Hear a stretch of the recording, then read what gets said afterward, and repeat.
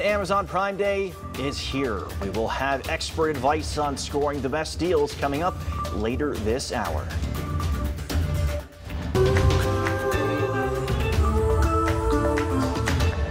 Amazon Prime Day begins today. The 48-hour event isn't a real holiday, like you don't have off from work, but you can definitely shop all day during work. Not saying I'm doing that. Anyway, the online shopping tradition has been around since 2015. Thousands of products of all kinds will be on sale at different times, so you can really shop throughout your shift. Fox 43's Harry Lee joins us now with some advice from experts on what to expect this year. Good morning, Harry. Good morning, and I definitely haven't been shopping between these live hits here, have I? When it comes to online deals, there aren't many sales bigger than Amazon Prime Day. This year, though, deal experts say shoppers may not be adding as many things to their carts. The reason why is that while you can find discounts, many just aren't as much as they seem. First, the % off is in relation to the MSRP suggested price, which is often higher than the actual price. Second, as Stephen Pope or the My Amazon guy showed me, if you take a look at price histories, many items suddenly went up at the end of June to make it seem like they're a bigger discount now.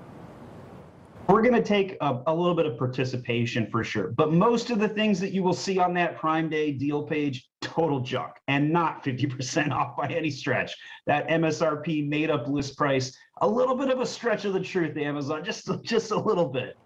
One of the main reasons for this year's lower discounts is inflation that affects sellers too, in everything from labor to shipping costs. About 90% have raised their prices in the past 6 to 12 months. So ultimately, consumers won't be getting the kinds of deals we've seen in past years. Now, you do have to be a Prime member to take part in Prime Day, but according to recent estimates, 62% of American households are members. So chances are you or someone you know will be browsing today's deals.